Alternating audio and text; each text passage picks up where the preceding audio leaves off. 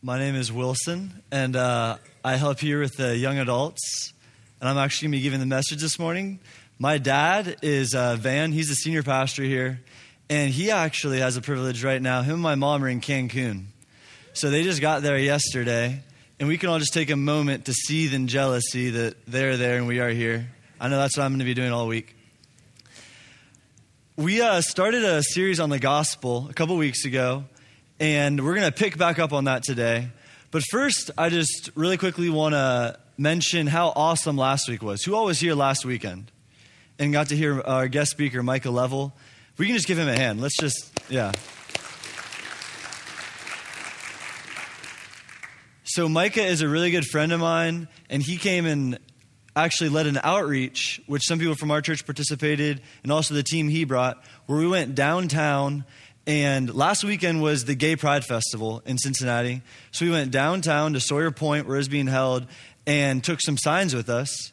And they weren't the kind of signs that normally you see Christians holding at these kind of events. We had signs that said, "Smile, God loves you," or free hugs, free encouraging words.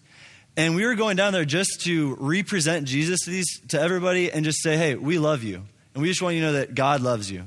We didn't go down to cast any judgment or to, tell people what they should or shouldn't do. We just wanted to go down with the pure message of God's love. You know, that's really the heart of the gospel, is that God loves us. And Micah mentioned it. Micah actually told a couple of cool stories about our time down there. And he said that I was going to tell a couple. Well, I was already scheduled to speak, but I wasn't planning on telling these stories. But I'm going to tell you guys one of my highlights from the day. So Micah and I and Jen and Micah's wife, we took a sign that said tattoo interpretation. So we were going down with this big sign that said tattoo interpretation and just letting people come up to us. And we were looking at their tattoos. And then based off of their tattoos, we were giving them prophetic words. And so, prophetic words are when we hear or we sense God saying something to us about someone else. And a prophetic word is meant to encourage and strengthen and build somebody up. It's kind of mining through, who all knows that we have dirt in our life? We're all aware of the kind of bad stuff about us. And I think we even hear about that a lot. A prophetic word is when you mine through all that dirt and you get to the gold. Because there's gold in everyone in this live's room. There is awesome things about everyone here. And that's really the purpose of a prophetic word, is to expose this.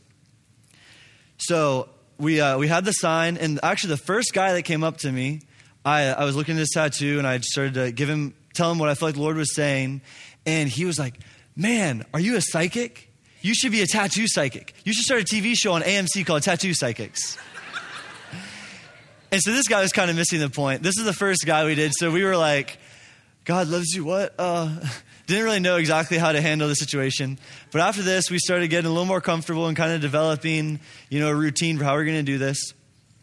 So about a half hour in, we have literally prayed for or prophesied to like 30 people. We have a line coming up behind us because people are just attracted to this idea, tattoo interpretation. What is that? I mean, the area is crowded. Who's all been down to Sawyer Point before? You know where the big Cincinnatus statue is? We were right next to that. So there's like literally 500 people, just foot traffic going all over the place.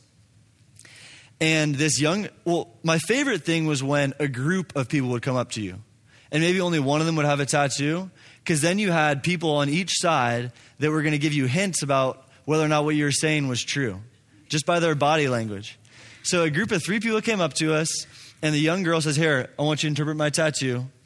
And I start looking at it, and I always tried to be really kind of like, not make it any spookier or make us seem like we were faking something. I said, "Okay, I'm going to tell you what I see, and I'm new at this, and let's just see what happens." So I started looking at it, and it was a tattoo of a wolf, like a really kind of epic looking scenery with a wolf crying out like with a moon, and there's like pine trees in the background and stuff. And right away, this thought just went through my mind that this girl has been crying out at night and that she's been having a rough time at night. So I literally, that's just the first thing I said. I didn't know what I was going to say next. I said, "Hey, I just get this sense that you've been having a hard time lately and you've been like crying out at night." And then the next thought that went through my head was, there's some broken relationship in your life. So I said, I'm getting the sense that there's like a broken relationship, maybe with your parents, specifically I think your dad. Like there's something going on between you and your dad. And you guys are really having a break. And at this point, her friends are starting to look at her like, and start elbowing her. What is this? How does he know this? And she's literally on the brink of tears at this point. And I just said, so, like, does that ring true at all to you? And don't be nice to me. Please tell me the truth. I'm just learning. And she said, yeah, that is literally exactly what I'm going through. My dad and I's relationship is really broken right now. And I said, the next thought that just went through my mind was, there needs to be forgiveness. There's unforgiveness going on. So I just said that to her. I said, I get this sense that in this breaking relationship, one of you guys isn't forgiving the other. And if it's you, I just want you to know that forgiveness is so powerful. And so then we actually got to lead her through what it looks like to forgive her dad and to release that forgiveness into his life, that mercy. The misconception we have a lot of times is that forgiveness is something weak people do. We think, if I forgive them, that means that I'm saying that they're right and I'm wrong, or that I'm kind of giving in. But really, forgiveness is the most powerful act, one of the most powerful acts we can do. What did Jesus do for us when he was on the cross? He forgave us our sins. That is a model of what love is. What Jesus looked like on the cross, forgiving our sins, wiping them away so they wouldn't affect us anymore. That's really what we're going to kind of focus on today. I'm just going to tell you right off the bat, we're focusing on the cross. Luke spoke 3 weeks ago about the cross, or about 2 weeks ago about the cross, and he really focused on the fact that the cross frees us from guilt, that we're no longer in a guilt trip, and we don't have to feel bad about ourselves all the time. Today, what I'm going to focus on is that the cross is an instrument of death. And the really cool thing is that these powerful concepts in the Bible, like communion, baptism, the cross, they all have so much that goes into them. So many different kind of like facets and aspects to them that we can really spend our whole lives learning about them. Like, I'm sure that we all have heard multiple sermons about the cross before, but I'm just hoping that today there's going to be a little bit extra understanding that goes on, or just maybe some new lights will pop on. And I'll be honest with you guys, my dad could probably give this message better than I could, but he's not here, so you guys are going to have to listen to me. So to start, I'm just going to pray. So Lord, we just thank you for going to the cross for us. We just thank you. We can't say thank you enough. Thank you, thank you, thank you. We just welcome your presence to come here today and just to begin to reveal and open our eyes to really the depth of what that means. We say, we want to be changed and we want to understand things in a new way. We love you so much. In Jesus' name, amen. Cool, so just a moment ago, I mentioned how at the cross, Jesus took all our sins and that he forgave us for all of them.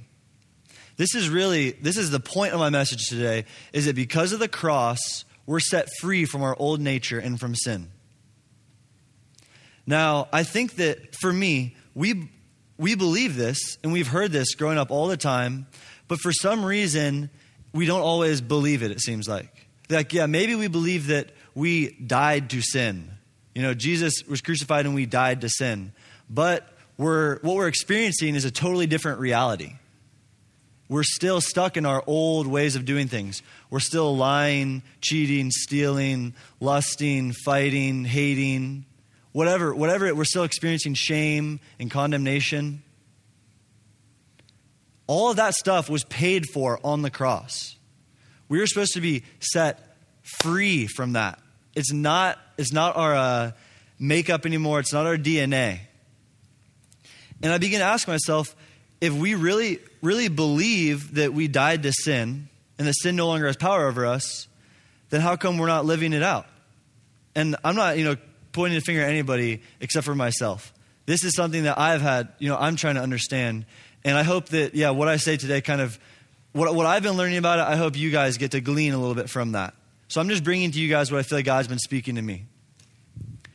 But we have to ask ourselves, if our life isn't really reflecting that, then one of two things is true. Either we never really accepted Christ in the first place. We had some kind of experience that wasn't actually maybe legitimate, or really, it wasn't really us receiving Christ into our life and becoming changed in a new person. That's option one. Or option two is that we don't really understand what that means. How many of you guys know it doesn't do us much good to believe something we don't understand? I believe that gravity is, happening right now. I don't totally understand it. So there's this new realization that comes in when we actually understand what's happening. So like I said, really what I want to focus on today is that the cross is an instrument of death. The point of the cross is to kill things. At the cross is where Jesus died, where Jesus was killed, and it's also where the power of sin was killed. The power of sin was killed at the cross. When we accept Jesus into our life, the very first thing we're doing, the very first invitation he gives us is to die. The very first thing we can do when we accept Christ in our life is to die. That's exciting, right? I'm hearing everybody get excited about that. Our first thing we can do is die. And what I mean by this is our old nature, our old self that is led by sin can be crucified. And it's done away with. Galatians 2:20 says that I have been crucified with Christ, and I no longer live, but Christ lives in me. The life I live in the body, I live by faith in the Son of God who loves me and gave himself for me. So what I want to emphasize is that I have been crucified with Christ. Our old nature was put away with, it was killed, and it's now done. Genesis 8:21 says that every inclination of a man's heart is evil from childhood.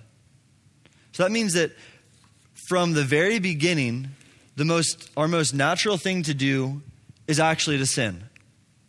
We don't have to try to or figure it out. It's just the natural thing. We're born into a world and we're born with a nature that just sins. When I was 6 years old, my mom took me to PetSmart to buy dog food for our dog. And I remember walking through the store and seeing these huge bins of dog treats that you could scoop out with a spoon, a big spoon, and put them in a bag. And being 6 years old, I thought all those looked good. I thought maybe some of those would be tasty. So, the little dog treats that actually look like a T-bone and they're actually colored like that? I took one of those and put it in my pocket. And I thought, I'm going to eat this later. Now, I remember when I put that in my pocket that I knew I shouldn't be doing that. But I did it still. I didn't really totally understand. I didn't know any better. I said, okay, I'm going to take this. Now, on the way home, I showed my mom and, she said, well, that's stealing. Explained that all to me. We went and took it back. But the point is that at a very young age, just as a little kid, I stole. That was just normal for me. I didn't know any better. Somebody had to tell me that wasn't right. It was just a simple, normal thing for me to do. And that's what we're like when we're born. Sin, shame, condemnation, lying, stealing, all of these things, that's just the natural thing we do. The good news is that when Jesus was crucified, he killed the power of sin.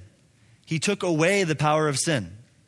Colossians 2:15 says, having disarmed the powers and authorities, he made a public spectacle of them, triumphing over them by the cross. So we ask, what are the powers and authorities? The powers and authorities are the kingdom of darkness. That's Satan, the devil. That's sin, the power that sin has over us. And it says that Jesus disarmed it. He triumphed over it. He shamed it. Jesus stripped away the power that had in our life. He said, come to me and die, and that part of you dies, and I'll give you a new self, and I'm stripping away sin's power over you. Sin is no longer going to be your driving force and what's most natural for you to do.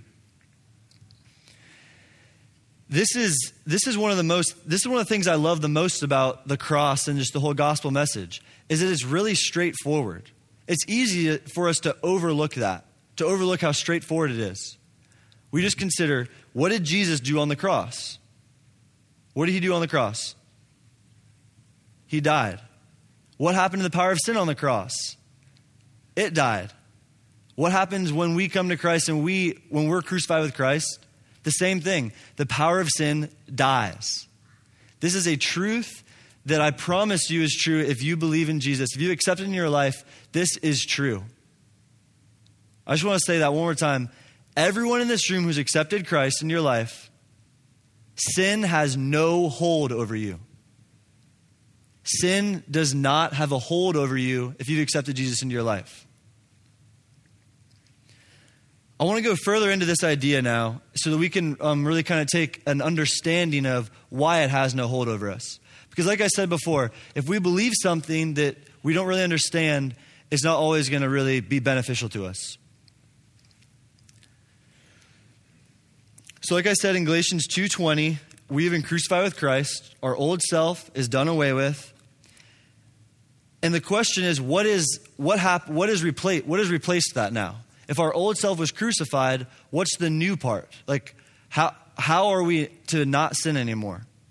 And 2 Corinthians 5:17 says, therefore, if anyone is in Christ, he is a new creation.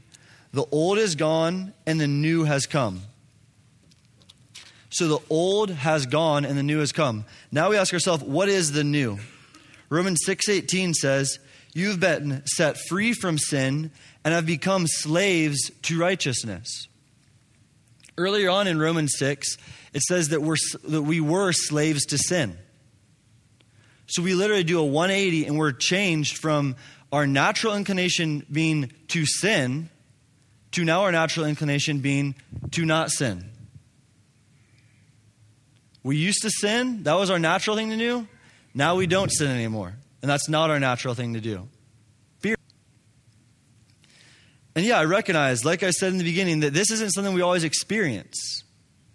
And this might even bring a little kind of anxiety. Like, well, I know I've really accepted Jesus, but I still feel like I sin a lot. And that's my normal thing to do. In fact, Romans 6:11 says, we are dead to sin. Count yourselves dead to sin. So I don't want to put a stumbling block for anybody. If you really believe this, let's go even further into kind of understand what that means that we're dead to sin.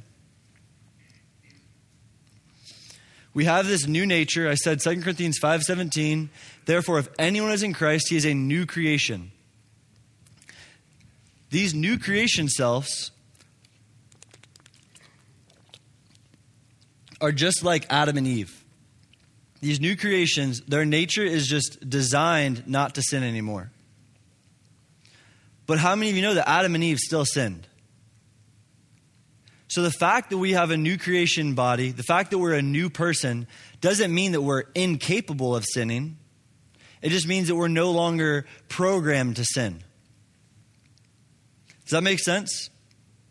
Adam and Eve did not have a sin nature. They were made perfect, and that's honestly the plan that all of us were supposed to live out, was living just like them, with no shame, no condemnation. They didn't have a sin nature, but they still sinned. The only way that we can sin is if we believe a lie. When we believe a lie about God or a lie about ourselves,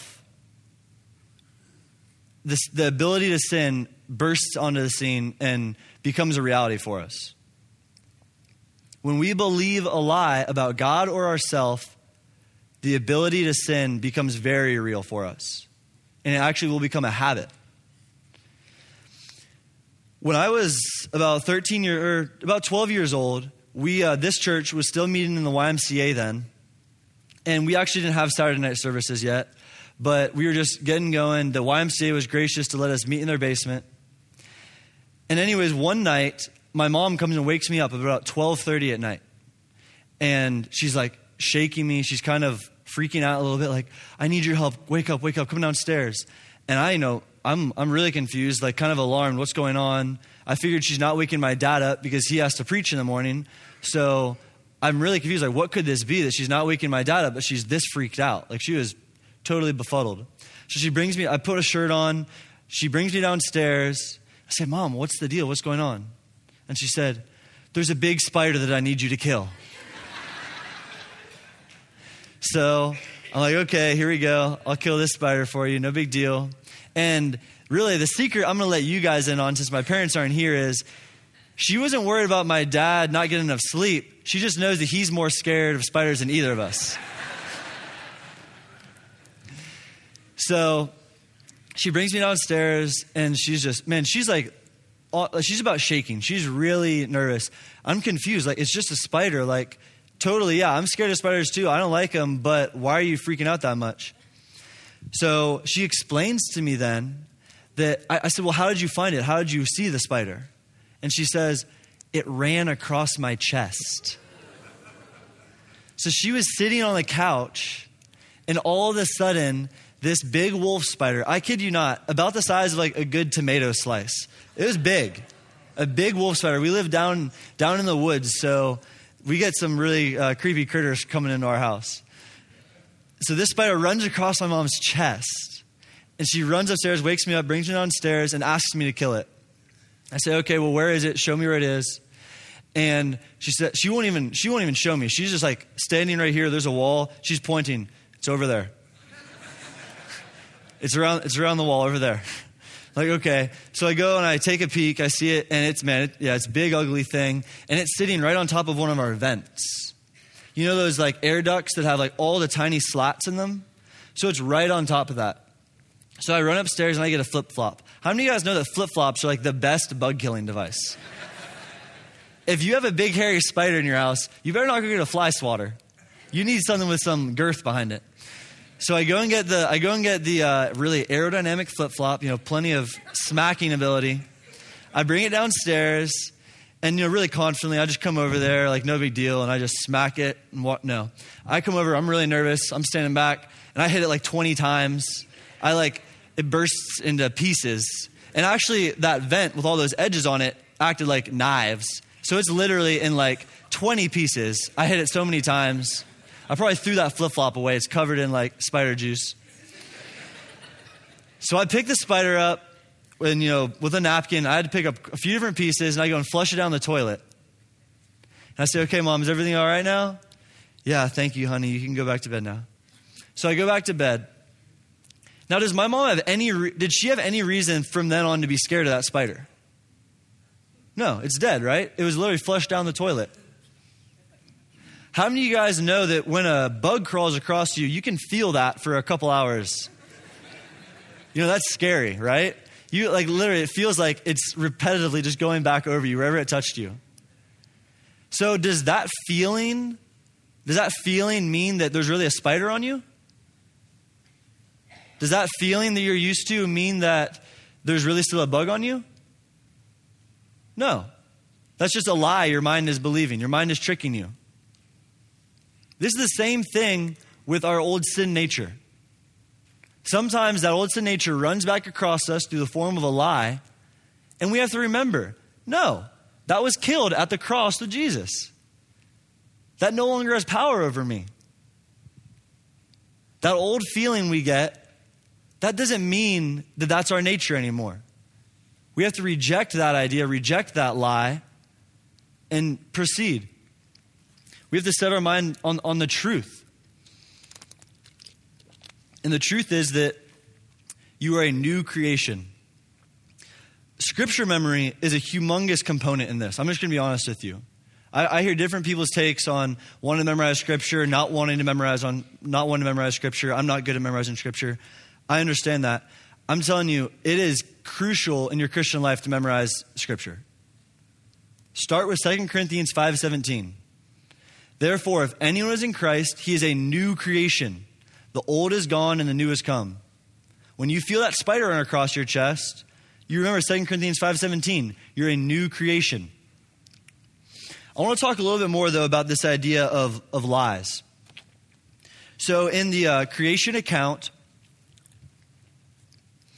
or not in the creation account, but in Genesis, early on in Genesis, when the fall of man happened, so it's just Adam and Eve in the garden, and God tells them, you can eat of any fruit in this whole garden, just do not eat of the tree of the knowledge of good and evil, for you will surely die.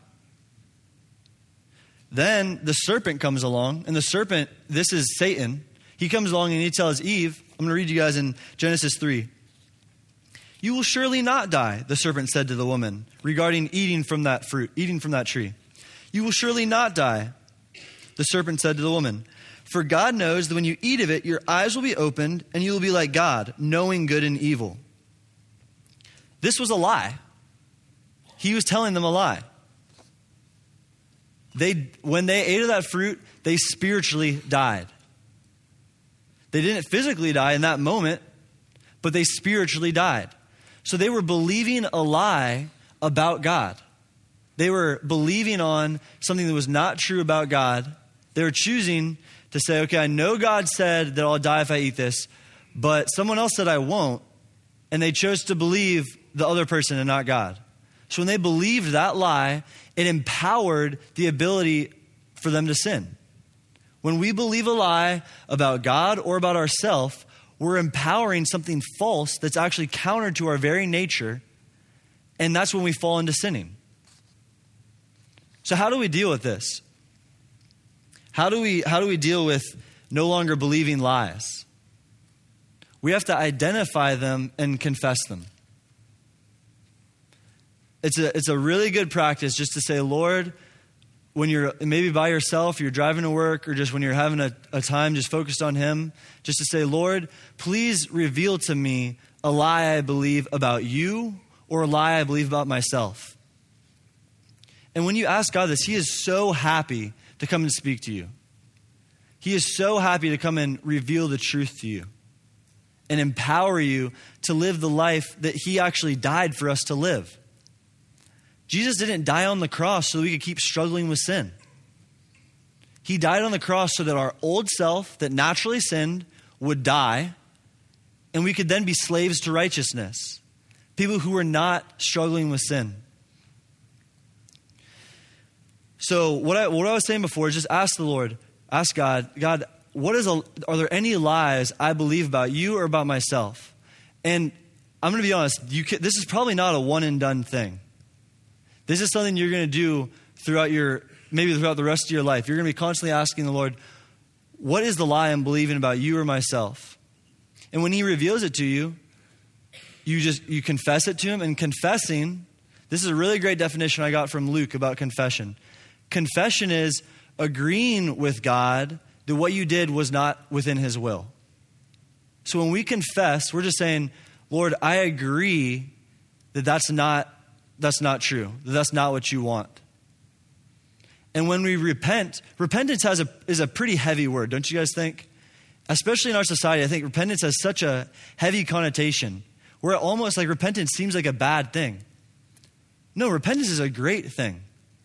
Repenting means that you're changing your mind and you're starting to believe something that's true and not false. When we repent, it's a positive change of mind. This is one of the best things we can do. It's a privilege every time I get to repent and join my mind more with Christ and believe more truth. So we say, Lord, I agree with you that I believed a lie. I agree with you that believing this about myself was untrue, or believing this about you is untrue. I'm agreeing with you, and I'm saying that I'm no longer going to believe that. And when you do that, when we take that step, and what we're doing is we're applying faith to the Word of God. We're believing that the Word of God is true. We're applying faith, even just a little bit of faith, and the power of the Holy Spirit bursts onto the scene. And the power of the Holy Spirit empowers us and charges us and moves us into a life where we're identifying sin, we're identifying lies, and we're no longer dealing with them. We're being free from them. The Holy Spirit, the Spirit of God. In what way would we ever limit God? God, I think anybody would say God is capable of anything. I won't limit Him. It's the same deal with the Holy Spirit. In fact, if you just take the off of when you say the Holy Spirit, it's going to become a little more personal for you. Just start saying Holy Spirit, because the Holy Spirit is a person that empowers us to live a sin-free life. So we're going to kind of start moving into a time. I'm going to welcome the worship team to come up now.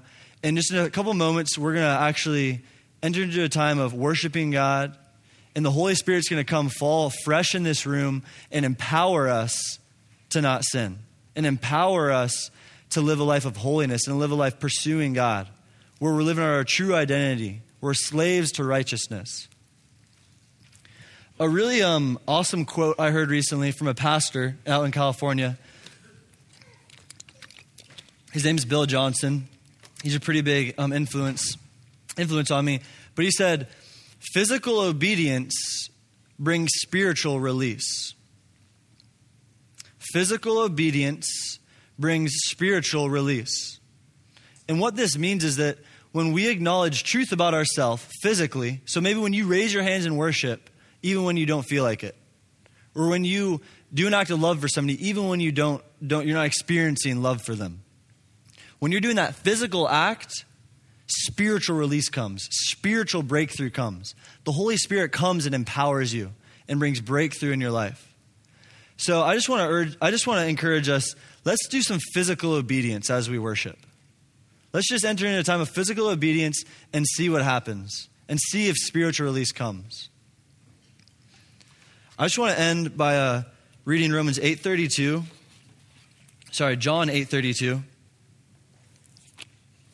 So I know I'm kind of jumping all over the place, but just try and stick with me for one more second.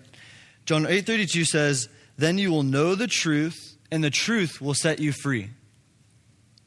Then you will know the truth, and the truth will set you free.